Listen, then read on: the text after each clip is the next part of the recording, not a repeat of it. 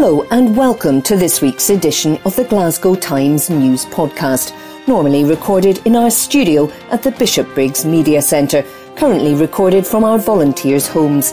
To keep in touch with us, use our social media platforms, Facebook, Instagram and Twitter, which are all at Q and Review. That's CUEANDREVIEW.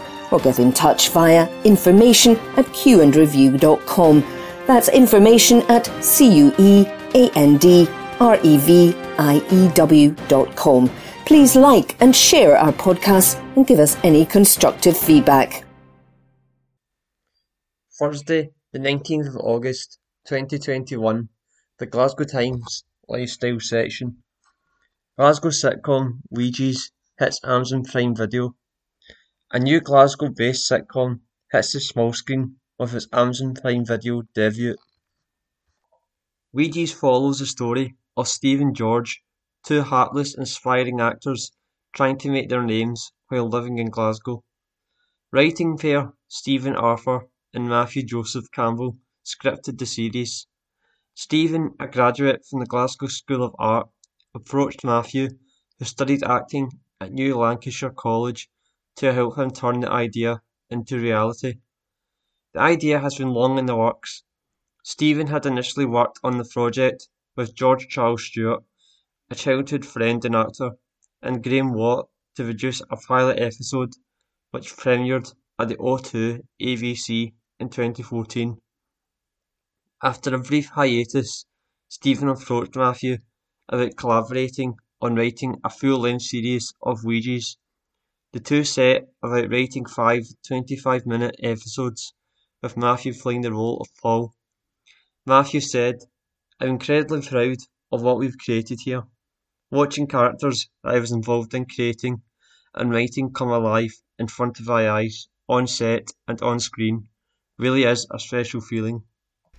From the Glasgow Times, Thursday the 19th of August 2021, from the opinion section, Labour View, Eva Murray, council leader is out of touch with Glaswegians.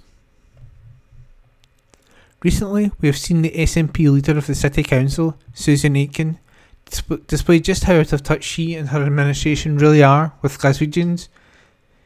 Every time an interview is released or comment is given from Councillor Aitken, it just seems to cement even further how ignorant the SNP in the city are to the challenges Glasgow faces.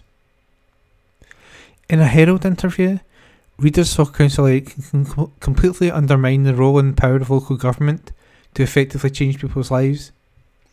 It was pitched as ending paternalism, but in reality, when you look at the detail, it seemed more like passing of the buck. Masked as community empowerment, but it would be in name only, as local people are faced with taking on assets or facilities, with the only other option being that if they don't, they may disappear completely. I've seen how real community empowerment can work. I've mentioned previously of the successes of Knightwoods Community Centre in my ward, which was transferred to community ownership by the previous Labour administration. Asset transfer can work even when there is support from councillors and organisations at the ground level willing to work to make it a reality, but these latest initiatives couldn't be further from that. This time around, communities are facing ultimatums with venues across the city still not having to reopen dates and local people being asked to register an interest to run it themselves. Communities left asking, who is this really empowering? And at the end of last week, like many fellow Glaswegians, I was horrified by the language used by Councillor Aitken when talking about constituents, trade unionists, cleansing workers and some of my fellow elected members, who are rightfully raising concerns about the ongoing waste crisis the city continues to face. Comparing those who are begging this SNP administration to invest and fight for a fair deal for our city, so we can clean it up, to far-right fascists who have terrorised communities across Glasgow and who have come together to stand against. Susan Aitken should be ashamed. And, despite the SNP administration's unwillingness to accept the ongoing issues with which Glasgow faces when it comes to cleansing, that waste crisis does continue, and instead of listening to the workers who are telling us their job is getting tougher, who are crying out for more investment, and to have highlighted that the morale of the workforce is at rock bottom, Susan Aitken instead prioritises attacking politicians and trade unions who are making the effort to speak with those on the ground feeling the full impact of the devastating cuts across our city. These are the lengths Councillor Aitken and her administration are willing to go to avoid standing up for our city.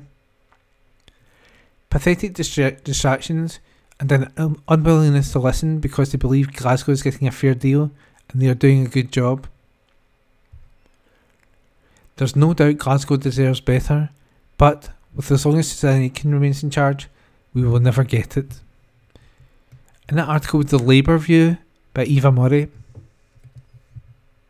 From the Glasgow Times, Friday the 20th of August 2021, from the news section, admin assistant who embezzled £500,000 from the City of Glasgow College jailed, by Emma Lawson, court reporter.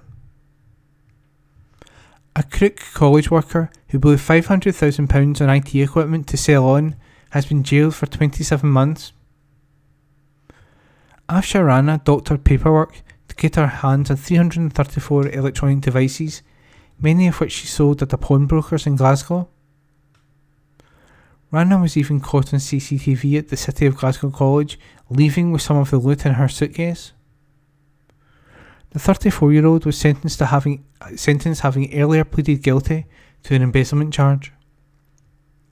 Sheriff Tony Kelly told her, "You were in a position of trust, and you took 334 computing devices from the college and sold others for your own personal profit."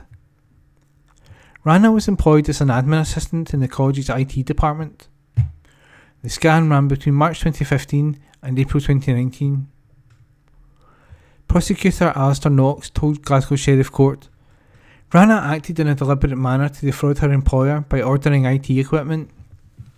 She took possession of 334 computing devices, which cannot be accounted for. The total value of equipment which is unaccounted for is £500,000. The fiscal added 176 of the devices were sold at a cash converters branch in Glasgow, with Rana receiving £255,200 in payment. Remaining items were sold elsewhere. Rana was snared during a college probe. Staff at the pawnbrokers were also quizzed, and they stated Rana claimed that IT equipment had come from a relative in Dubai who refurbished them. Mr. Knox added, "There is CCTV footage of Rana leaving on work days with a large suitcase, which would be unusual for a normal day at work. There is an additional CCTV footage of Rana leaving the college in possession of a bag containing Apple products." The court heard Rana had deposited more than £83,000 into her bank account during the crime. Rana has since been sacked by the college. Her lawyer told the previous hearing she had squandered all the money and that there was a man in London she did not want relatives to know about. John Kilcoyne, defending Today, said, "She is extremely embarrassed by her conduct and her family was unaware of how big a matter this case was." And that piece was by Emma Lawson. From the Glasgow Times, Friday the 20th of August 2021, news. Glasgow driver fled police in high-speed chase through Govan Hill. By Catriona Stewart, columnist and reporter. A vehicle flew through the air along a pavement going the wrong way on a one-way street during a rush hour car chase. Cops were forced to kill off the pursuit as they feared someone might be killed. A sheriff slammed Matthew Thompson for some of the worst driving he had ever come across as Glasgow Sheriff Court heard the details of the prolonged pursuit across the south side. The 23-year-old's defence brief said he had panicked when police spotted him behind the wheel, despite being disqualified. Thompson had his knuckles rapped on May the 16th, 2020 for driving while banned on Muirhead Road, so when he was seen again on April the 27th this year, he chose to flee. Deputy Fiscal Cal DL told the court officers saw Thompson on Glasgow Road around 5 p.m. Knowing he was barred from driving, they called for a backup marked car to help pull him over. Instead of stopping, Thompson, from Royston, accelerated up onto the footpath heading north at 50 miles per hour. He then turned left onto the Clyde Gateway, which was heavy with rush hour traffic. Despite the lights being red, he went onto the opposing carriageway and drove for 500 metres into oncoming traffic at speed, causing another vehicle to take evasive action. He then drove through the no entry signs to Caledonia Avenue before turning into a traffic control road with a blind junction and failing to observe the red light. Officers were still in pursuit and followed Thompson onto Cathcart Road, where he failed to stop for another red light and then failed to stop for another 2 red lights, where pedestrians were waiting to cross.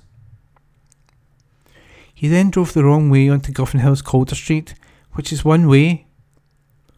On Calder Street, Thompson saw another police car coming towards him, so mounted the pavement and drove at speed for 300 metres. Mr. DL said, while on the footpath, the police officers observed all 4 tyres off the surface of the ground. The accused returned to the road at speed and went through a further red light where pedestrians were waiting to cross the road. Police then thought someone could be injured or killed, so the pursuit was stopped for the safety of the public. The accused was last seen going through another red light and heading into the direction of the city centre. The vehicle, which had been reported stolen, was found abandoned in Portland Street with a burst tyre. Police then traced Thompson and made arrangements for him to hand himself in, but he failed to show up. His defence brief said hearing the details of the car chase would have made his client embarrassed. The lawyer said, he will have been embarrassed to have listened to that narrative. His driving was out of order. Knowing he was disqualified, he tried to get away from the police. There is no mitigation. He accepts responsibility that he stupidly drove when he ought to not to have driven. Sheriff Alan Mackay said, the offences are more serious than I had imagined. These roads are roads that I know that are local to here. At 5 p.m. I understand how busy it would have been. Your conduct was concentrated and carried out over a period of time. I can understand panic that stops rational thought, but this went on for some time. This was some of the worst driving I've ever heard of. Thompson was given a sentence of 162 days in jail for stealing the car, 54 days for driving while disqualified, and 270 days for dangerous driving to run concurrently, and was disqualified from driving for 36 months. And that report was by Catriona Stewart. From the Glasgow Times, Friday the 20th of August 2021, from the news section, Glasgow McVitie's Tollcross staff enraged over redundancy offer. Reports by Hamish Morrison. McVitie's workers were left enraged over redundancy offers, which union bosses claimed ignored decades of service from loyal staff.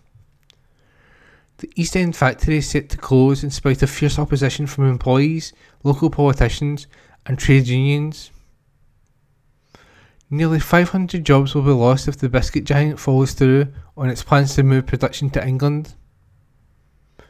Unions are in talks with bosses at Pladis, the Turkish firm which owns McVitie's, but not back their first offer, according to the Daily Record. Pat McElvogue, United Industrial Officer, told the paper, "We can confirm that McVitie's, while continuing the process of redundancy, have offered an unacceptable redundancy package if this situation comes to fruition. The company in our discussions so far has offered 2 weeks' pay for each year of service, up to and including the age of 40, and for those aged 41 and over, 3 weeks' pay. There is also a proposed cap for all employees younger than 50 at the point of redundancy, where there is a proposed cap which will be equivalent to 12 months' salary. For those aged 50 or older, the proposed cap will be set at 18 months' salary. This means decades of service will not be taken into consideration, which is completely unacceptable and has enraged the workforce. However, we need to stress that the Action Group continues to engage with the employer, and on Tuesday evening we discussed the counter-proposal with the Cabinet Secretary, Kate Forbes. There are a number of issues which need clarifying between all parties, and we are working on that to ensure that we leave no stone unturned in keeping hundreds of workers in a job at McVitie's. A Plaid spokesperson said, "The formal consultation process is ongoing and no final decisions have been made. We will continue to engage with our employees and their representatives on a weekly basis and remain committed to a meaningful consultation with them." And that article is by Hamish Morrison. From the Glasgow Times, Friday the 20th of August 2021, from the news section, Glasgow thief stole Just Eat rider's bike and phone in Rigby Street. This report is an exclusive by Hamish Morrison. A callous thief stole a Just Eat rider's electric bike and mobile phone in the East End. The robber struck in Carntine's Rigby Street last night and took the key worker's kit, which is essential for his job. A local man who spotted the robbery taking place gave chase to the crook in his car, but was unable to catch him, the Glasgow Times understands. It's thought the bike, which had the phone attached, is worth around £2,000. Police are on the hunt for the criminal. A spokeswoman for the force said, "At around 9:35pm on Thursday, August the 19th, police received a report of the theft of an electric bike from Rigby Street, Glasgow. Inquiries are ongoing to establish the full circumstances." And that report was an exclusive by Hamish Morrison. This article is from The National, date 20th August 2021, from the Culture section. Looking back over 60 years since building of the Berlin Wall, by Martin Hannon. What's the story? It was in this month, in 1961, that the Berlin Wall was erected, splitting the city of Berlin in two. Today is the 60th anniversary of the completion of the first section of brick wall, which proved that East Germany, the German Democratic Republic, was intent on making the wall permanent. August 20th, 1961, also saw the start of the East German army shooting at people trying to escape to West Berlin. They missed, but soon piled up the bodies. The weekend before, the GDR leadership, under Walter Ulbricht, had authorised the building of a barrier between East and West Berlin. The first such barrier was a miles-long length of barbed wire, but the intention was always to make a permanent barrier, a wall. The first section of Breeze Block was just 5 feet high, but within days the East German military had begun bringing in much larger concrete sections which construction workers erected at considerable speed. Houses along the line of the wall were bricked up to stop residents dropping from windows into West Berlin, and armed patrols largely stopped mass defections. It is hard to convey what a shocking event the erection of the wall was. It was a huge challenge to the Western Allies, and all West Germany was incensed. East Germans rushed to try and escape, but only a relative few made it into West Berlin. The Cold War almost became very hot. What was the background to it going up? After the end of the Second World War, Berlin was divided into 4 sectors, each of them controlled by one of the victorious Allies, with the Soviet Union having the largest sector that was basically the eastern half of the city. The Soviets wanted more control, however, and blockaded routes into the city, which led to the Berlin airlift that kept the city fed and supplied from June 1948 to May 1949. As the Cold War developed, East Germany and the GDR and West Germany, the Federal Republic of Germany, came into being in 1949, both claiming Greater Berlin as the capital. The GDR was a socialist communist state puppet of the USSR. West Germany was liberal and democratic, backed by the USA in particular. Defections by East Germans to West Germany were a daily occurrence, and eventually some 3 million people fled the oppressive regime. Berlin was the main conduit for defections, as it was relatively easy to pass from one side to the other.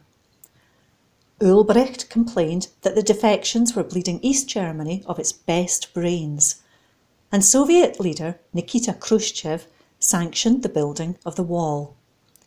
In June 1961, at a summit in Vienna, Khrushchev threatened to cut off access to West Berlin, and President John F. Kennedy was unsettled by his tone. On July 25th, JFK went on television to tell the American people, so long as the communists insist they are preparing to end by themselves unilaterally our rights in West Berlin and our commitments to its people, we must be prepared to defend those rights and those commitments. We will at times be ready to talk if talk will help.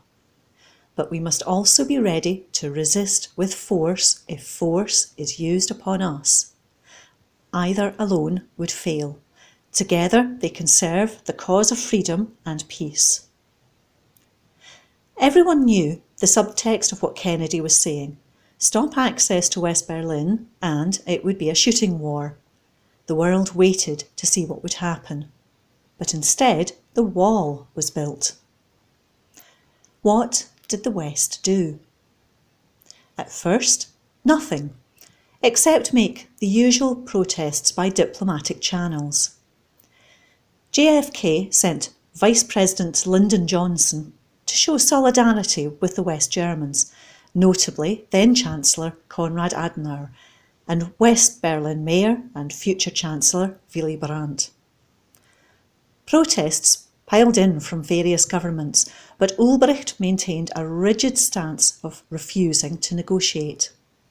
Khrushchev gambled that the Western powers, especially the USA, would not want to start a war over Berlin, and he was right. It made him bold enough to start the Cuban Missile Crisis the following year, but that time Kennedy and the USA did stand up to him. Kennedy himself went to Berlin 2 years later and gave his Ich bin ein Berliner speech.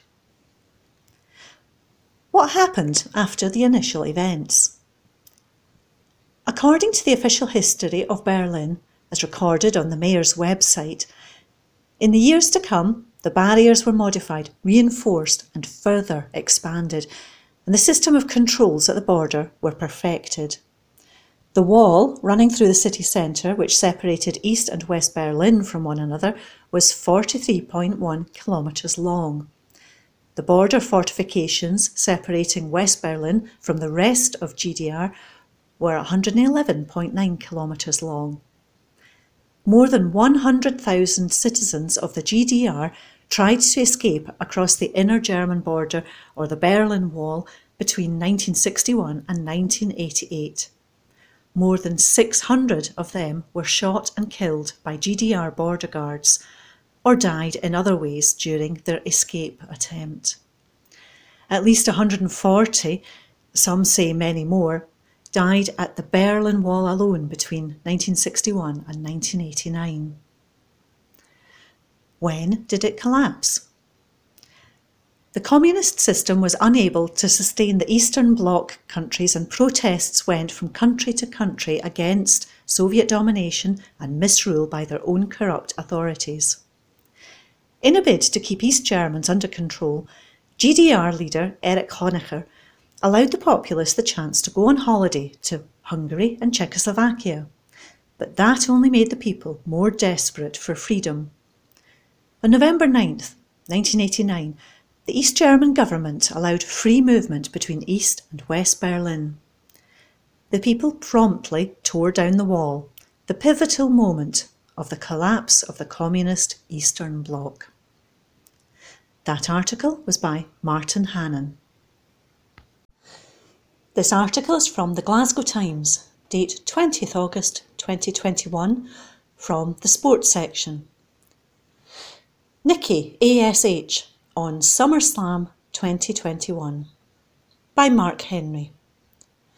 She is a pint-sized Glaswegian in a land of giants. But Nikki Glencross hopes to walk into this weekend's SummerSlam pay-per-view as WWE RAW Women's Champion. and walk out with the title still around her waist. Competing as Nikki ASH, almost a superhero, the Scot won the big one at last month's Money in the Bank PPV, which is considered the best show of the year so far. She then won the title the following evening on Monday Night RAW and has not had time to look back. Not that she would. Glenn Cross, 32, is only focused on what's next as she continues to gain momentum in a company known for its loud personalities and humongous muscle-bound superstars. "I'm not sure it's sunk in yet. I feel on cloud 9 and I'm over the moon," she told the Glasgow Times. "But at the same time, I'm ready for this responsibility to represent the company and the women's division. So I'm ready for all the challenges and I'm excited. It's going to be an incredible journey and we're only in the early stages. I feel I've been working towards this since I was 18 years old. I take the responsibility very seriously and I can't wait. We have SummerSlam next and I'm just ready to go. Now we buckle up." The company's biggest event of the summer is this weekend, and Nikki could not be more buzzing. UK fans, especially now the Scottish contingent, have always had to watch live in the early hours of the morning, thanks to the show being broadcast live on US time. But Nikki's reign as champ has given us Scots a reason to tune in.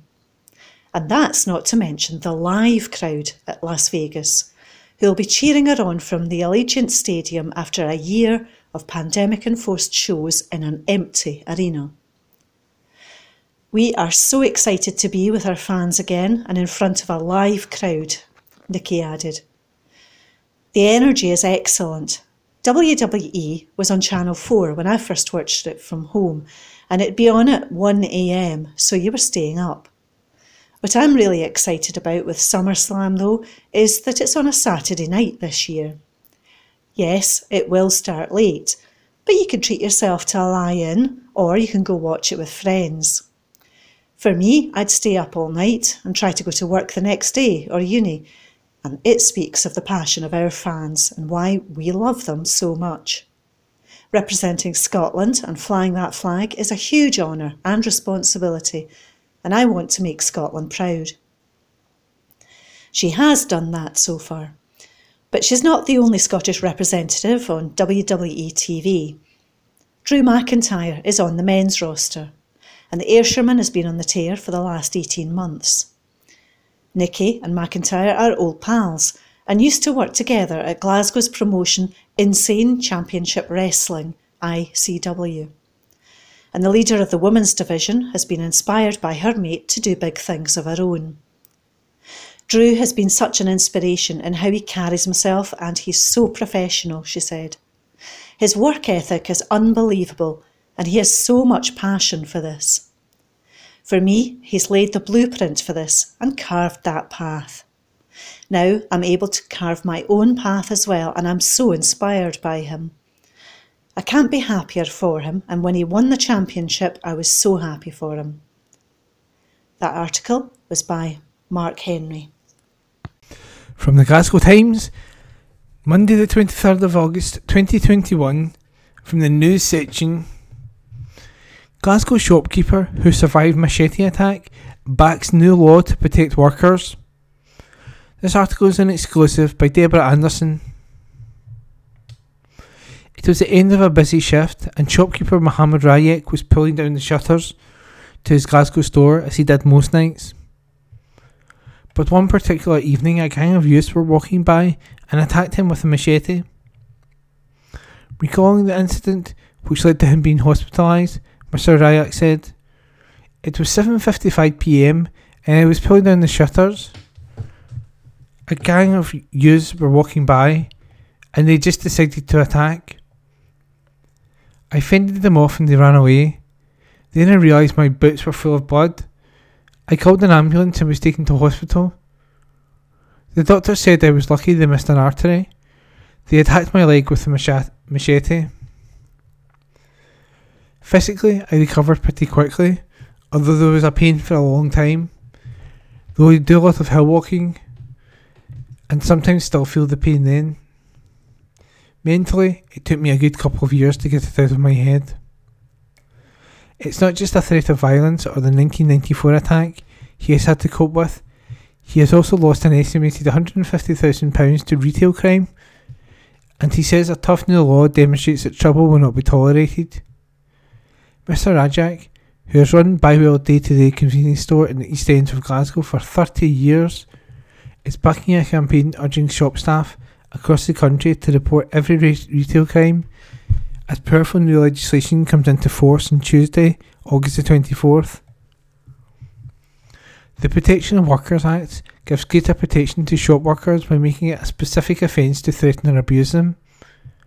It also provides further legal protections when the worker is carrying out statutory duties such as age verification, a significant trigger for staff facing abuse. It is supported strongly by the Scottish Grocers Federation, which is spearheading the Don't Put Up With It campaign to ensure that the new law becomes a powerful deterrent of crime by ensuring that those responsible for offences are prosecuted. Father of three, Mr. Rajak, 50, said, "The Protection of Workers Act will make people realise that they will be punished for the crimes committed in our shops. We will not put up with threats and abuse that we get, and this reinforces that. We hope that if people who think it's okay to abuse shop workers realise they will get a criminal conviction that may harm their prospects, it will be a powerful deterrent." Research by the British Retail Consortium estimates the cost of crime to retailers across Britain to be £2.2 billion a year. Almost 90% of shop workers who responded to a survey also said they'd experienced verbal abuse at work. Shoplifting is one of the biggest criminal issues that retailers across Scotland have to contend with, and which SGF is urging store bosses to report every incident of to the police. This is not something that just happens every day, it's every hour, added Mr. Rajak, who employs 4 staff. You get the odd person who genuinely forgets something, but shoplifting ranges from a child putting a lolly in their pocket to people trying to get away with full baskets of shopping. Over the past 30 years, the businessman, who is well known in the community for charity work, estimates shoplifting has easily lost him £150,000. "And they are the cases I know about," he added. "When you think about it, that could be my pension. I might have been able to retire 5 years earlier, or been able to reduce my hours had I had that income." The owners of hundreds of shops across the country have made a pledge to report all retail crimes as part of the Don't Put Up With It campaign, which is supported by the Scottish Government, Police Scotland and Crime Stoppers. Dr. John Lee, SGF's head of policy, believes this is an important statement for the new law to have an impact. "The simple fact is that if police do not know about crimes, no matter how small, they cannot take action," he said. "We need to ensure that the police, politicians and the public know the full scale of retail crime. To do that, we need retailers to report every type of offence to show that they are not going to put up with them." The Protection of Workers Bill, proposed by Edinburgh Southern MSP Daniel Johnson, was passed unanimously by the Scottish Parliament earlier this year. It's a move that sees Scotland lead the way across the UK in the legal protection it is offering retail staff. The most serious of offences will be punishable with prison sentences. Dr. Lee added, "Most people would be disgusted if they realised the level of abuse that so many of our retail workers endure at work. Being subjected to violence and aggression should not have to be part of anyone's job. The Protection of Workers Act is a welcome symbolic step in proving the abuse of retail workers is not acceptable and that those responsible will face the legal consequences. It will make a real difference in tackling crime, making Scotland shops safer and businesses stronger." We are grateful to Daniel Johnson, the MSPs who supported him, and the Scottish Government for making this happen. We will be working with our members to ensure that the Act is embraced to its full potential. To find out more about the Don't Put Up With It campaign, go to www.rutp.org. don'tputupwithit.scot. And that article was an exclusive by Deborah Anderson. From the Glasgow Times, Monday the 23rd of August 2021, from the sports section. New Celtic manager Ange Postecoglou visits McTasso's Greek stall at Glasgow Fort. By Lauren Gilmore, Facebook community reporter. A popular Greek street food stall welcomed a special guest at the weekend. New Celtic manager Ange Postecoglou stopped by McTasso's at the Glasgow Fort, who serve up delicious Greek gyros sandwiches, yesterday afternoon. Staff and onlookers were bemused as the Australian was spotted enjoying some leisure time at the shopping centre following the Parkhead side's stunning 6-0 victory against St Mirren on Saturday. Postecoglou was born in Athens before emigrating to Australia with his parents in 1970. One person tweeted, "I love that Ange Postecoglou is just wandering about the Glasgow Fort like a normal person and not the Antipodean Greek demigod we know him to be." And that piece was by Lauren Gilmore. From the Glasgow Times, Monday the 23rd of August 2021, from the news section. Port Glasgow swimming pool tragedy as man dies. By Claire Amber Young, reporter. A man has tragically died at the Port Glasgow swimming pool. Police confirmed that the 54-year-old passed away following a heart attack and that there were no suspicious circumstances surrounding his death. The tragic incident took place at around 3 p.m. on Saturday, reports the Greenock Telegraph. A spokesperson for Greenock Police said, despite the valiant efforts of pool staff, the man sadly died at the scene after suffering a heart attack. It is believed he'd been in the sauna and then went into the pool. Police say they've been in contact with the man's family and that the report will be submitted to the Procurator Fiscal. And that story was by Claire Amber Young. From the Glasgow Times, Monday the 23rd of August 2021, from the news section. Universal credit payment date this week and contact number. By Kieran Doody, UK trending editor. People who claim universal credit and other benefits will receive their payments for August this week, but it will be on a different date than usual this month. The change in payment dates is due to the upcoming August bank holiday. The summer bank holiday always falls on the last Monday of the month in England and Wales, meaning it will occur on 30th of August this year. When will benefits be paid? If you claim universal credit and are due to be paid on 30th of August, you can expect to automatically be paid earlier in the month. The government says claimants should receive their benefits on the last working day before the bank holiday. As such, you can expect to be paid on the slightly earlier date of Friday the 27th of August. This earlier date will also apply to other benefits, including child benefit, personal independence payment, employment and support allowance, and working tax credit. The change in date should not affect the amount you receive, meaning claimants should still receive the same payment as normal. Which benefits will be paid earlier? Claimants of the following benefits can expect to receive their payments earlier this month on Friday the 27th of August.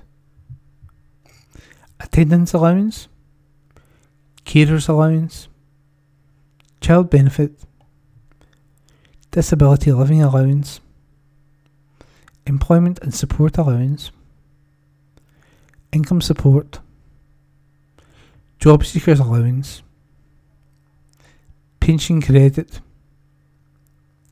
personal independence payment, state pension, tax credits such as working tax credit, universal credit.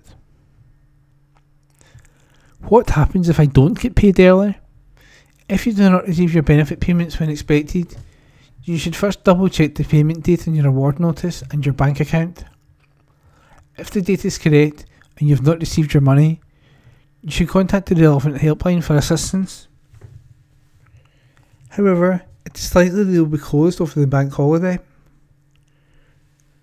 Universal Credit claimants should call 0800 328 9344 for free or 0800 012 1888 if for Welsh speaking. The text phone number is 0800 328 1344. Those who claim child benefit can call 0300 200 3100 for free or +44 161 210 3086 if you're outside the UK. Claimants of tax credits can contact HMRC for free on 0345 300 3900 or +44 2890 538 192 from outside the UK. For help with other benefits payments, contact 0800 328 9344, 0800 328 1744 for Welsh speaking, or 0800 169 0314 for text phone. And that article is by Kieran Doody. From the Glasgow Times, dated Monday, 23rd August 2021. From the Lifestyle section. Glasgow Garden Festival artwork thought destroyed has new life. An article by Catriona Stewart, columnist and reporter. It was nearly destroyed, but 33 years after it was first on show, a dramatic 27-ton sculpture will today float up the Clyde to a new life. The concrete and steel floating head is to be put back on public display, decades after it was created for the Glasgow Garden Exhibition. The dramatic sculpture was the work of artist Richard Groom and was made with the help of out-of-work shipbuilders. Lying largely forgotten at Rothesay Dock East on the north banks of the Clyde, the floating head was tracked down following the artist's death in 2019. It has been conserved and partially restored by workers from Concrete Repairs Limited in a project led by Sculpture Placement Group, SPG, and Richard Groom's estate. The sculpture will be moored in the Canting Basin at Govan Docks from now until October 6th and will form a centrepiece of Glasgow Doors Open Day. After that, it is hoped that someone will come forward to give it an appropriate longer-term home. Michelle Emery Barker, SPG co-director, said, "People have very fond memories of the Garden Festival and a huge attachment to Glasgow's heritage as a world centre of shipbuilding, so we're really pleased to have the sculpture floating on the Clyde once again. It's an astonishing story, an artwork that was nearly destroyed being rediscovered after decades, restored by the boat builders of today, and then towed back up the river and proudly put back on public display. We think it will really resonate with people and hopefully be quite an attraction for Doors Open Day." Richard's family managed to track down the location of the floating head using Canmore, discovering that it had been stored at Clyde Boatyard, where it had gradually become covered in moss. Richard's brother, Andy Groom, said, "Myself and my family were so touched at Richard's funeral, where so many of his friends and colleagues commented on all of his work, especially the floating head. It became apparent very quickly we had to find it, fix it and float it. We couldn't believe our luck when we found and met with offshore workboats who had rescued it. We then tracked down and met Ian Henderson, the owner of the head, who has allowed us the opportunity to display the head again for the public to see. We're really grateful to all of them and everyone else who has made it possible for us to have the sculpture restored and returned to the heart of Glasgow." A crowdfunding campaign run by SPG and the family helped cover the costs of the restoration, which was carried out by Concrete Repairs Limited. Gemma Wild, Heritage Outreach Manager of Glasgow Heritage Trust, said, "Glasgow City Heritage Trust was delighted to be able to support this project via a heritage grant. The Garden Festival of 1988 holds a special place in the memories of many Glaswegians and marked a turning point in Glasgow's transformation from industrial powerhouse to cultural centre. The refloating of Richard Groom's sculpture and the accompanying programme of workshops with Glasgow Science Centre offers an exciting opportunity to engage Glasgow's communities with the legacy of the Garden Festival and Glasgow's shipbuilding heritage. The project has received support from the Construction Industry Training Board, Glasgow City Heritage Trust, Susteren Scotland's Art Roots Fund, National Lottery Community Fund, and through a crowdfunder which received a great deal of public support. Cosmo Blake, Art and Diversity Coordinator at Susteren Scotland, added, "Susterens have been delighted to support this project through our Art Roots programme, which is funded by Transport Scotland. Art Roots encourages people to walk, wheel and cycle on the National Cycle Network by supporting and empowering communities in making areas on and around the routes more interesting, inclusive and attractive spaces to explore. With the Doors Open Day celebration approaching, we hope that the sculpture provides a focal point which inspires local residents and visitors alike to get active on the network and explore more of Glasgow's excellent walking, wheeling and cycling connections in future." Graham Rose, Creative Director of Glasgow Science Centre, said, "We've previously worked in partnership with SPG and look forward to seeing this amazing sculpture in the waters around Glasgow Science Centre again. It's a wonderful reminder of the historic Garden Festival and also serves as an inspiration for and a celebration of the creativity and originality that comes from the collaboration between science and art." This article is by Catriona Stewart, columnist and reporter.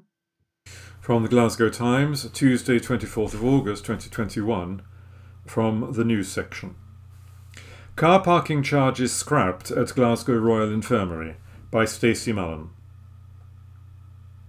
Hospital car parking charges are being scrapped permanently at Glasgow Royal Infirmary and Dundee's Ninewells Hospital thanks to more than £35 million of public cash. The Scottish Government is providing the funds that will allow local health board chiefs to take over the running of the car parks, which had previously operated under the Private Finance Initiative, PFI. Negotiations are also at an advanced stage to allow the last remaining PFI hospital car park in Scotland at the Royal Infirmary of Edinburgh to be taken into public ownership. The move comes after parking charges at the 3 PFI sites were suspended at the start of the coronavirus pandemic in 2020. And in the run-up to the Holyrood elections in May, the SNP had pledged to end hospital parking charges permanently at PFI sites in Scotland during its first 100 days in office. The Scottish Government has now provided £26.3 million to allow NHS Greater Glasgow and Clyde to complete the buyout of the PFI car park contract at Glasgow Royal Infirmary. A similar arrangement has been reached for NHS Tayside to buy out the PFI car park contract at Ninewells in Dundee for £9 million. Health Secretary Humza Yousaf said, "I am delighted to announce that these facilities will come into public hands and help phase out the legacy of PFI in hospital car parks in Scotland.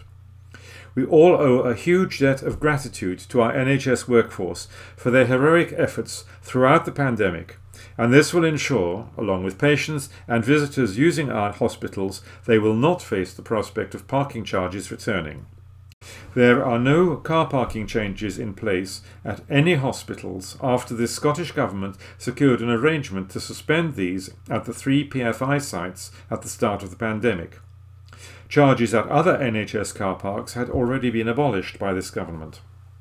This announcement shows we are determined to ensure they will not return to any PFI site in Scotland. Talks are progressing well with the owners of the Royal Infirmary of Edinburgh site, and I am hopeful of reaching an agreement in due course. As this progresses, we will be keeping the car park at the hospital free while the final agreement is reached."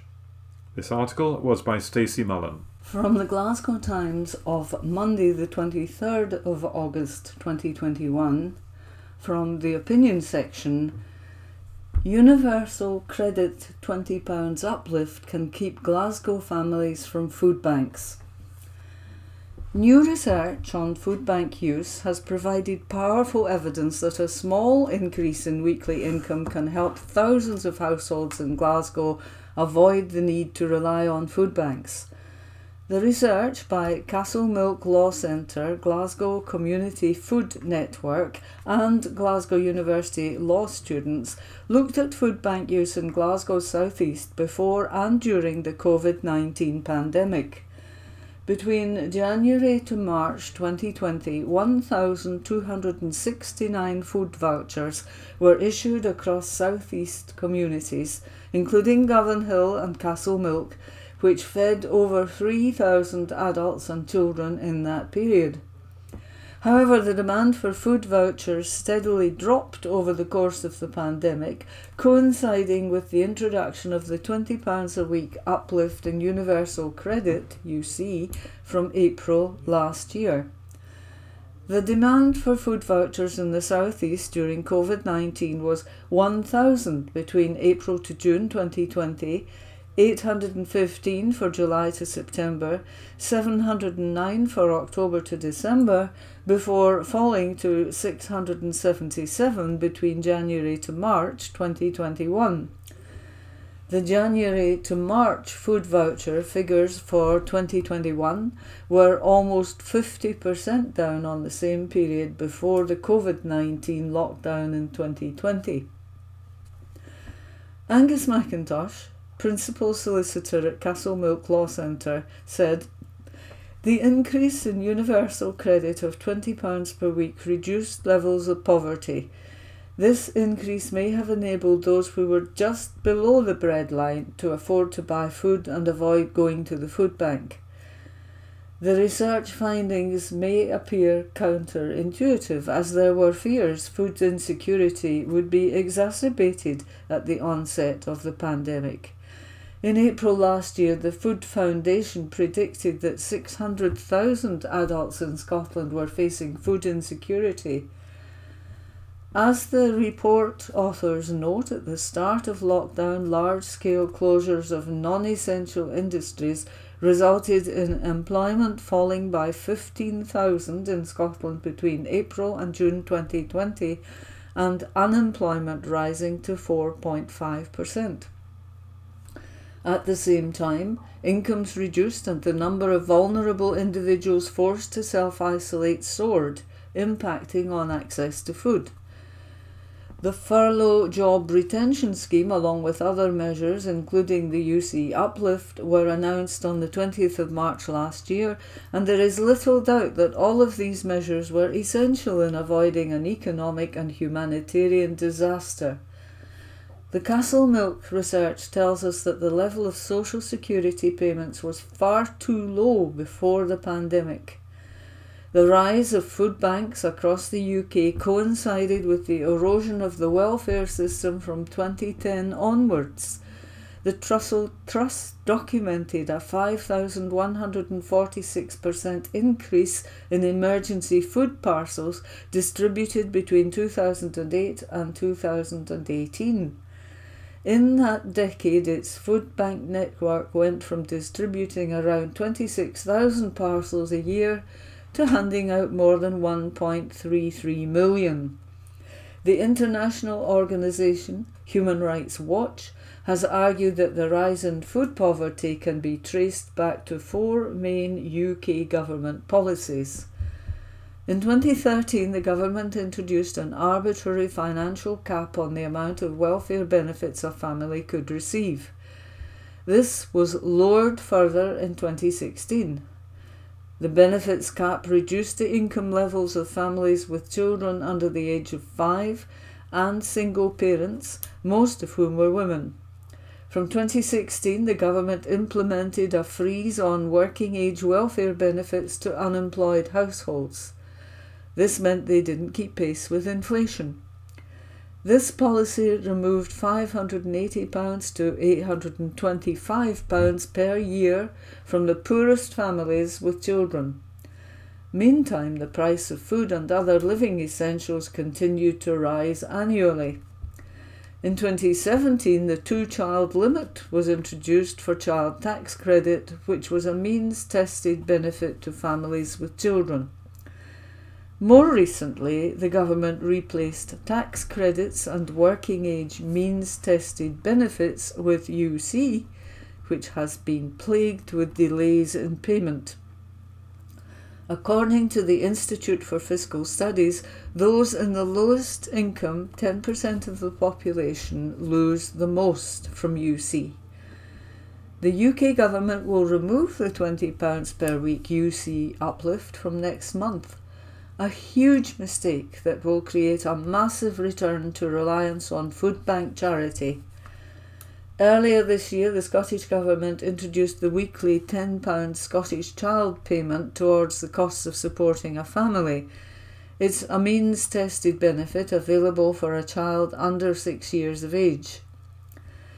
In last week's SNP/Green coalition deal, we were told the Scottish Government would, quotes, significantly increase the level of the Scottish Child payment in order to maximise the impact on child poverty, with the full £20 payment being achieved within the lifetime of the Parliament. End of quotation. While this is welcome, it isn't enough.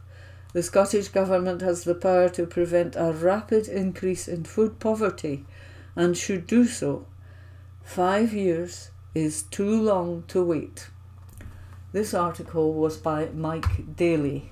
From the Glasgow Times, Tuesday the 24th of August 2021, from the news section. Scottish Government gives £2 million to families of tragic NHS workers, by Sophie Adams. Families of the 52 health and social care workers who have died from coronavirus have been paid more than £2 million by the Scottish Government. 10 sums of around £100,000 each have been given to relatives of those who were NHS staff, while 19 claims of around £60,000 have been settled for social care employees, reports the Scottish Sun. The figures were released under a Freedom of Information request. Scottish Labour's health spokesperson Jackie Bailey hit out at the SNP government over the 21 NHS employees and 31 social care workers who died from COVID-19. She told the newspaper, "These shameful figures are a sad reminder of just how badly health and social care workers were let down during this pandemic. It's right that death in service payments are available, but it's a tragedy that they are needed at all. All those who lost loved ones to COVID deserve answers on what went wrong, and that is even more true for those who are on the front line in our hospitals and care homes. That is why we urgently need an independent inquiry into the handling of the pandemic in Scotland.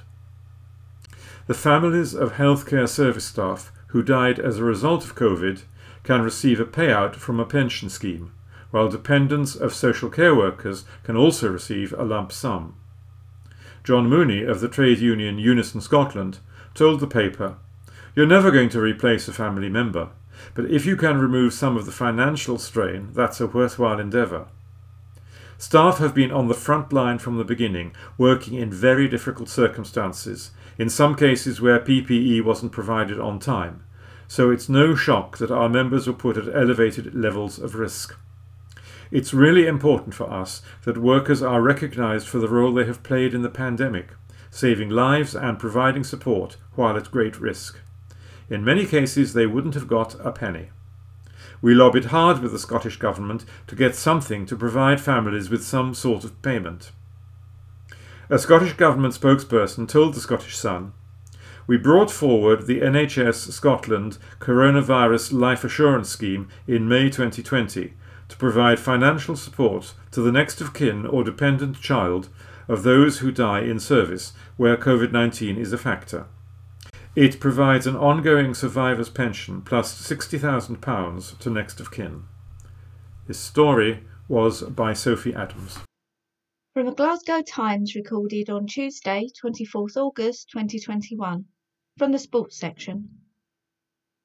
Scotland's Olympic record breaker Duncan Scott insists he's just getting started. An article by Susan Egglestaff, sports writer. Duncan Scott may have written himself into the record books in Tokyo by becoming GB's most decorated Olympian at one Games, but he's in no doubt that he's yet to hit his peak. The 24-year-old showing in Tokyo last month was nothing short of exceptional. 3 silver medals plus gold in the 4x200 metre relay in Britain's first win in the event in over 100 years was a remarkable week's work. Scott swam faster than he ever had too, which is no mean feat on the biggest stage of them all. However, in the immediate aftermath of the Games, Scott talked of having mixed emotions about his results in Tokyo. It is perhaps understandable. He missed out on gold in the 200 metre freestyle by a mere 0.04 seconds, and gold in the 200 metre individual medley by only 0.28 seconds. Results which highlight as pertinently as any just how fine the margins are at the very highest level of sport. And the GB quartet missed out on a world record in the final of the 4x200 metre freestyle relay by 0.03 of a second, which at the time Scott described as gutting. But having had a few weeks to reflect on his successes this summer, his tally of Olympic medals now stands at 6, following his 2 relay medals in Rio. The University of Stirling swimmer is far more satisfied with his results in Tokyo than his initial reaction conveyed. The interviews straight after your race are your initial reaction, and as an athlete you want to win. I tried to answer as honestly as possible, and I admitted I had mixed emotions, he says.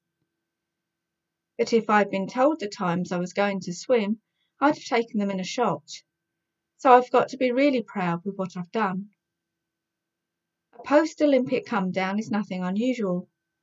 Most athletes feel a sense of anticlimax, or the like, when the event their entire life has revolved around for years is all of a sudden over. And despite Scott's newfound exalted position as Britain's most decorated Olympian at one Games, he was far from immune to such a come-down. The aftermath of these Olympics has been really odd, because it's been so different to anything before, he says. First of all, with what I was able to do in the pool, but then within about 36 hours of finishing racing, I was back in my flat in Stirling, which was probably the strangest thing. The first week back home was really difficult. Watching the rest of the Olympics was great, but I think everyone has been in the same boat, and it's been a weird come-down. It's those classic Olympic blues. You love being a part of it. You love your apartment in the athletes' village, and then you come home and you're like, oh, that's it, it's over. Scott is well aware that turning his attention too quickly to the next Olympic cycle is likely to be detrimental, but this hasn't prevented his thoughts already occasionally drifting to the future. He has already ventured back into the pool, albeit for nothing more than a few gentle sessions so far, but he is well aware that the coming period presents a wealth of opportunities for him. Next year sees the World Championships, Commonwealth Games, and Europeans all squeezed into one jam-packed few months. And with the Paris Olympics only 3 years away, there will be little time to relax. And with, he believes, faster times still to come, the future certainly looks bright for Scott. It's about finding the balance between enjoying what you've done and starting to look forward to what's next, he says. If I keep improving, I'll keep winning medals. Where I am in the world, time-wise, if I'm able to keep improving, then there's not many people in the world who are able to deliver what I can. The whole thought process at Stirling is about continuous improvement, and how I can always get the best out of myself. But it's also about being honest about what I can improve on, what I could have done differently in a swim, and what I didn't deliver correctly. So yes, I definitely think I can get better. For Scott, still in only his mid-20s, to have already collected 6 Olympic medals is something never previously done in this country. The past few weeks have seen him compared to some of his childhood idols, and that, he admits, is bizarre. It is likely, though, that, all going well, Scott has quite some time at the top of his sport remaining, although he won't reveal quite how many Olympic medals he believes he can end up with. First, perhaps he needs to get used to being called one of this country's Olympic greats. People like Chris Hoy, Andy Murray, Catherine Granger are people I used to sit at home watching, and I really looked up to them when I was watching the 2008 and 2012 Olympics. So to be now mentioned with them is pretty crazy. I'd never chuck my name in the same bracket as them, so when other people do, it's very strange, he says. As to how many Olympics I've got left in me, I really don't know. When you look at the depth and the quality within British swimming, I don't think I can look past Paris, because so much can happen. This article was by Susan Egglestaff, sports writer.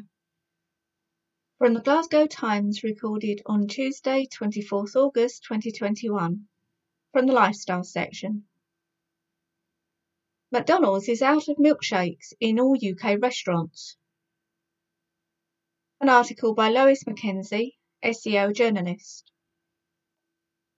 Last week it was Nando's and KFC. This week it's McDonald's. Another fast food favourite is reporting supply chain problems resulting in stock issues with milkshakes and bottled drinks.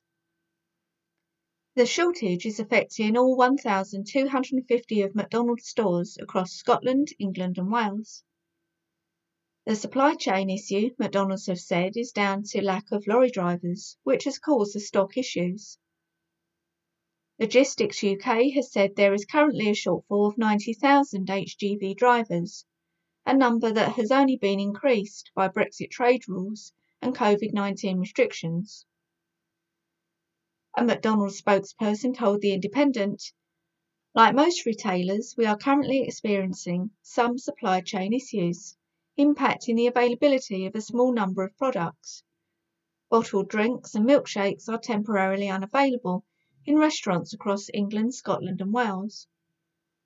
We apologise for any inconvenience and thank our customers for their continued patience. We are working hard to return these items to the menu as soon as possible." This article was by Lois Mackenzie, SEO journalist.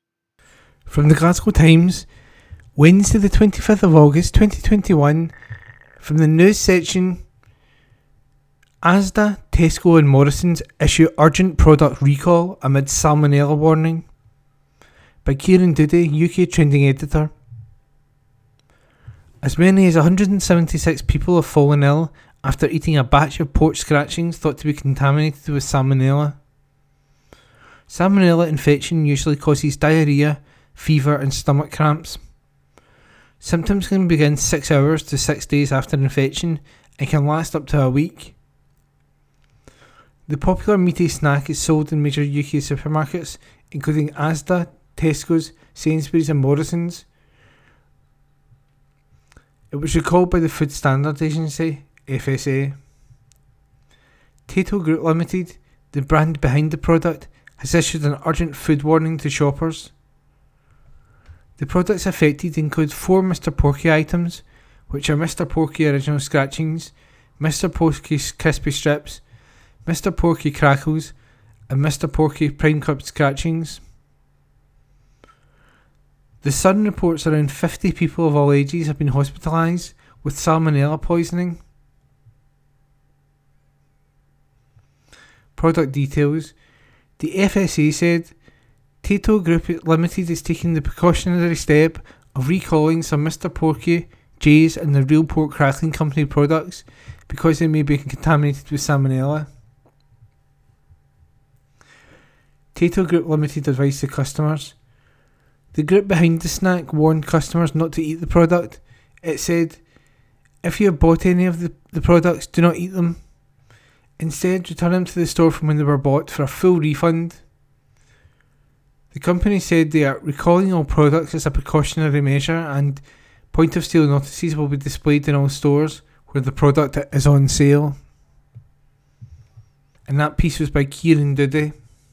From the Glasgow Times, Wednesday the 25th of August 2021, from the news section, boy 10 struck by car on school run at Glasgow Primary was accident waiting to happen, by Ruth Suter, multimedia journalist.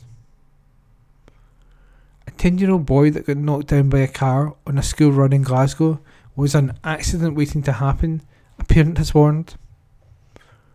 The child had been on his way to class at Waswell Primary in Rob Royston on Monday morning before he was struck by the vehicle. Ambulance crews were prompted to the scene and escorted the child to the Royal Hospital for Children for treatment to his injuries. Now, a parent of a child attending the school has slammed other parents and guardians parking during drop-off and pick-up times. They said, "The traffic situation is bad at the school. Cars park up on both sides of the road while kids are walking down trying to cross over. He was sitting up, possible broken leg. He jumped out his mum's car onto the oncoming traffic and was hit. The traffic situation at the school was just an accident waiting to happen. There's just zigzags at the gates, not the whole way up, but people will still park on them." Shortly after the incident, the school's head teacher pleaded with parents to park responsibly and drive slowly around the primary, or walk when possible. A post on Wallacewell's social media reads, "This morning, outside the school gate, one of our pupils was involved in a road traffic incident. An ambulance and the police were called to attend the scene. The child has been taken to hospital to receive treatment, but we are expecting a full recovery. I am sure all our parents and carers will be wishing the family well. We will continue to work with our children on all aspects of safety, including road safety, and we would ask our parents to reinforce this at home. Can I please remind all parents and carers to park further away from the school and use the footpaths and pavements to walk wherever possible. If you are using the drop-off area, please park responsibly and drive slowly, being aware that children and other pedestrians will be crossing roads to access the school. Please do not park on the zigzag lines or at the entrance to the school gate. Thank you for your support and cooperation." Glasgow City Council echoed the teachers' calls to park responsibly, while the local authority added that vehicles should not be parking in zigzag lines. A spokeswoman said, "A pupil was involved in a road traffic incident outside the school gates and was taken to hospital for treatment. We wish the pupil a speedy recovery." The head teacher has sent a communication home to families to remind them about the importance of road safety around the school, and this will be reiterated to pupils during lessons. This includes a reminder to all parents and carers to park further away from the school and use the footpaths and pavements to walk wherever possible, and if using the drop-off area, park responsibly and drive slowly, being aware that the children and other pedestrians will be crossing roads to access the school. Parents have also been reminded not to park at the zigzag lines or at the entrance to the school gate. A Police Scotland spokesman said, "At 9 a.m. on Monday, August the 22nd, we received a report of a 10-year-old boy having been hit by a car on Stanburn Road in Glasgow. Officers attended and the boy had been taken to the Royal Hospital for Children." And that article is an exclusive by Ruth Suter. From the Glasgow Times, Wednesday the 25th of August 2021, from the news section, Caroline Glacken, detectives committed to finding murderer 25 years after teen's death. Report by Heather Carrick, Facebook community reporter. Detectives has reiterated their commitment to finding the killer who murdered a Scots teen 25 years ago. 14-year-old Caroline Glacken's body was found in the River Leven after she had been attacked 25 years ago today. The young Our Lady and St Patrick's pupil had been found in the morning of August the 25th, 1996, after having spent time with her best friends, Joan Menzies, the following night. Caroline then left to meet her boyfriend at around midnight, with police believing that she had been followed by a stranger along the riverbank. The search for Caroline's killer was restarted in 2016, with detectives hoping that advances in DNA technology would help with the search. Speaking to the Lennox Herald, Detective Chief Inspector Stuart Granger said, "Our thoughts remain with Caroline's family and her friends on the 25th anniversary of her death." Caroline was only 14 at the time, and Police Scotland continued to investigate the circumstances surrounding the murder. I would like to stress to the public that we have a dedicated team of officers working on this inquiry, and I would continue to ask anyone who may have any information surrounding this to come forward and speak to officers. We are committed to identifying whoever was responsible for Caroline's murder and are working on bringing those responsible to justice. I would appeal to anyone who has not been seen by the inquiry team or has any information that could assist with our investigation, no matter how small, to make contact with police. It has been 25 years since Caroline's murder, and we are determined to give the Glaskin family the answers they deserve. And that piece was by Heather Carrick.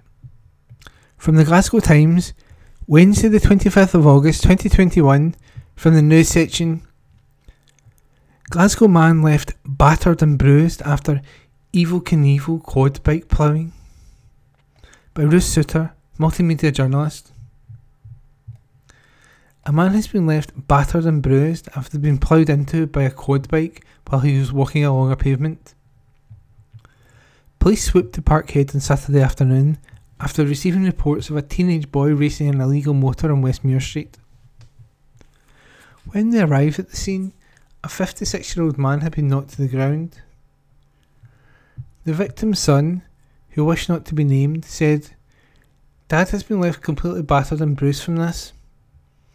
Whoever done it must have been going at some speed because he couldn't move out of the way. The bike hit him and the boy ran away. The police came and my dad couldn't get up. The police had to take him home." Injuries have left the victim struggling to walk and with a swollen head. The trauma of the ordeal has also made him anxious about leaving his home. His son added, "They ran away and left him, and he could have been dead. Whoever did this is a thug. We are furious. He has a massive lump on his head and he can't walk at the moment. He doesn't want to leave the house. He's really shaken up by it all. He got such a fright. He usually goes out for his paper in the morning, but he just doesn't want to go out now." Glasgow's North East Police Division released a statement on Monday, confirming that the quad bike had since been seized from the culprit. In it, they said the driver of the illegal motor thought he could ride like Evel Knievel, an American motorbike stunt performer. It reads, "The mini motorbike below was seized from a 14-year-old boy in Westmuir Street on Saturday who thought he could ride like Evel Knievel and struck a pedestrian who thankfully was unhurt. In reality, these bikes are dangerous when driven by inexperienced and unlicensed persons."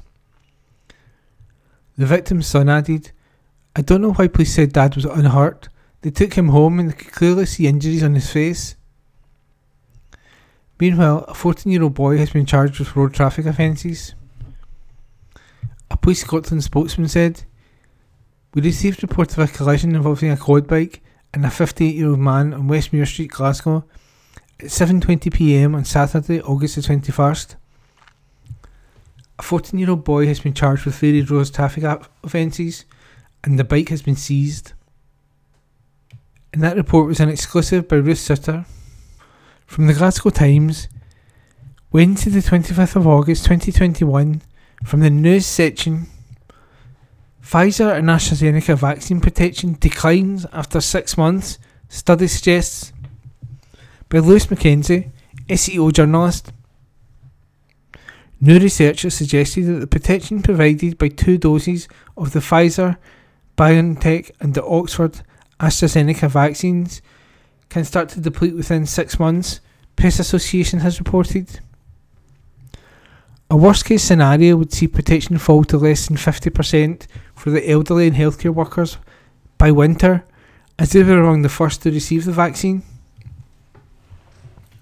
The study revealed that the Pfizer vaccine was 88% effective at preventing infection a month after the second dose. However, after 5 to 6 months, this decreases to 74% effectiveness. This would suggest protection would decrease 14% in 4 months. The Zoe COVID-19 study also looked at the AstraZeneca vaccine. It initially showed up a protection of 77% 1 month after a second dose, but it too declined to 67% after 4 to 5 months, a fall of 10%. However, decreased protection in vaccines over time is to be expected, say experts. The study drew in more than 1.2 million test results and participants. The mid-term efficacy trial by Pfizer observed an initial 96.2% risk reduction in infection up to 2 months after the second dose. There was an 83.7% reduction more than 4 months after the second dose, a 12.5 percentage point risk reduction. Real-world analysis was be expected to show less protection than clinical trials, and the vaccines were not trialled against the now dominant Delta variant of the virus. While protection appears to decrease steadily, individuals' risk may vary due to individual variation in antibody duration, researchers say. When the Pfizer vaccine was approved at the end of last year, jabs were prioritised for those most vulnerable, as well as healthcare workers on the front line. This could mean the majority of people who had their second dose 5 to 6 months ago will be in the older or vulnerable category. This could suggest that these people are now more likely to be at an increased risk of COVID-19 compared to those who vaccinated more recently. Researchers have said that more data is needed over a longer time to confidently say how vaccine effectiveness changes over time and across age groups. Despite this, vaccines still provide high levels of protection, especially against the Delta variant, and can reduce the likelihood of serious injuries. Professor Tim Spector, lead scientist at the Zoe COVID study app, said, "In my opinion, a reasonable worst case scenario could see protection below 50% for the elderly and healthcare workers by winter. If high levels of infection in the UK, driven by loosened social restrictions and a highly transmissible variant, this scenario could mean increased hospitalisations and deaths. We urgently need to make plans for vaccine boosters and, based on vaccine resources, decide if a strategy to vaccinate children is sensible if our aim to reduce deaths and hospital admissions. Waning protection is to be expected and is not a reason not to not get vaccinated. Vaccines still provide high levels of protection for the majority of the population, especially against the Delta variant, so we still need as many people as possible to get fully vaccinated." And that report is by Lewis Mackenzie. Wednesday, the 25th of August 2021, the Glasgow Times Lifestyle section. Food shortages at worse level than I have ever seen, says Co-op boss. The boss of one of the UK's biggest retailers has warned that current food shortages are at a worse level than he has ever seen. Steve Morells, chief executive of the cooperative group, said the retailer has significantly reduced its range of some products to help serve customers. He told the Times newspaper, "The shortages are at a worse level than at any time I have seen." Mr Morells said the disruption to supply has been driven by Brexit and issues caused by COVID, and the firm is restraining staff as lorry drivers to help fill vacant roles. Road haulage bosses have said there is a shortfall of around 100,000 drivers, partly caused by the exit from the UK during the pandemic of thousands of EU drivers who have not yet returned. Industry groups have also said training for new drivers is taking months, making the shortfall in numbers difficult to resolve quickly. Labour shortages, which have also affected meatpacking and fruit picking jobs, have caused shops and fast food restaurants to struggle for stock. Subway and McDonald's are some of the latest victims of the shortages. Sandwich shop chain Subway said it has seen minor supply chain shortages, but stressed that it has ensured that disruption to customers is minimal. Meanwhile, McDonald's ran out of milkshakes in most of its UK restaurants due to the ongoing supply problems. The burger chain has also been left without bottled drinks across its 1,250 outlets in England, Scotland and Wales as the lorry driver shortages take its toll. A spokesman said the group is working hard to return these items to the menu. It comes a week after restaurant chain Nando's shut almost 50 restaurants because of reduced chicken supplies. Wednesday, the 25th of August, 2021, the Glasgow Times Lifestyle section. Auchingeich mining disaster memorial restored ahead of anniversary next month. A memorial commemorating the Auchingeich mining disaster has been restored ahead of the anniversary next month.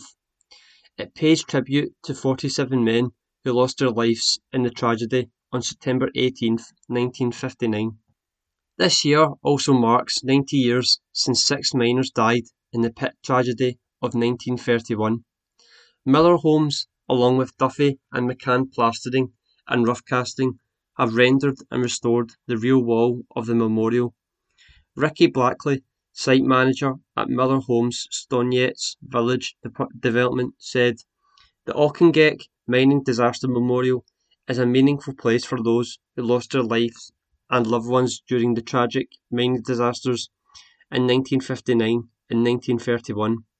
We're truly honoured to have played our part in requiring the memorial to help maintain the historic resting place so that generations to come can visit and pay their respects." Councillor Willie Doolan of North Lanarkshire Council added, "The Auchingeich Memorial is a place that many of us in Lanarkshire hold close to our hearts. It has been touching to see Miller Homes and Duffy and McCann come together to help repair this space for the community." Neil Duffy, director of Duffy and McCann Plastering and Rough Casting, said, "We're really pleased with the outcome here. It has been very moving working so closely on a memorial that means so much to the local residents here in Moodiesburn and throughout the rest of the Lanarkshire community." And that was this week's Glasgow Times News podcast, normally recorded in our studio at the Bishopbriggs Media Centre, currently recorded from our volunteers' homes with the publisher's kind permission. Thanks for listening.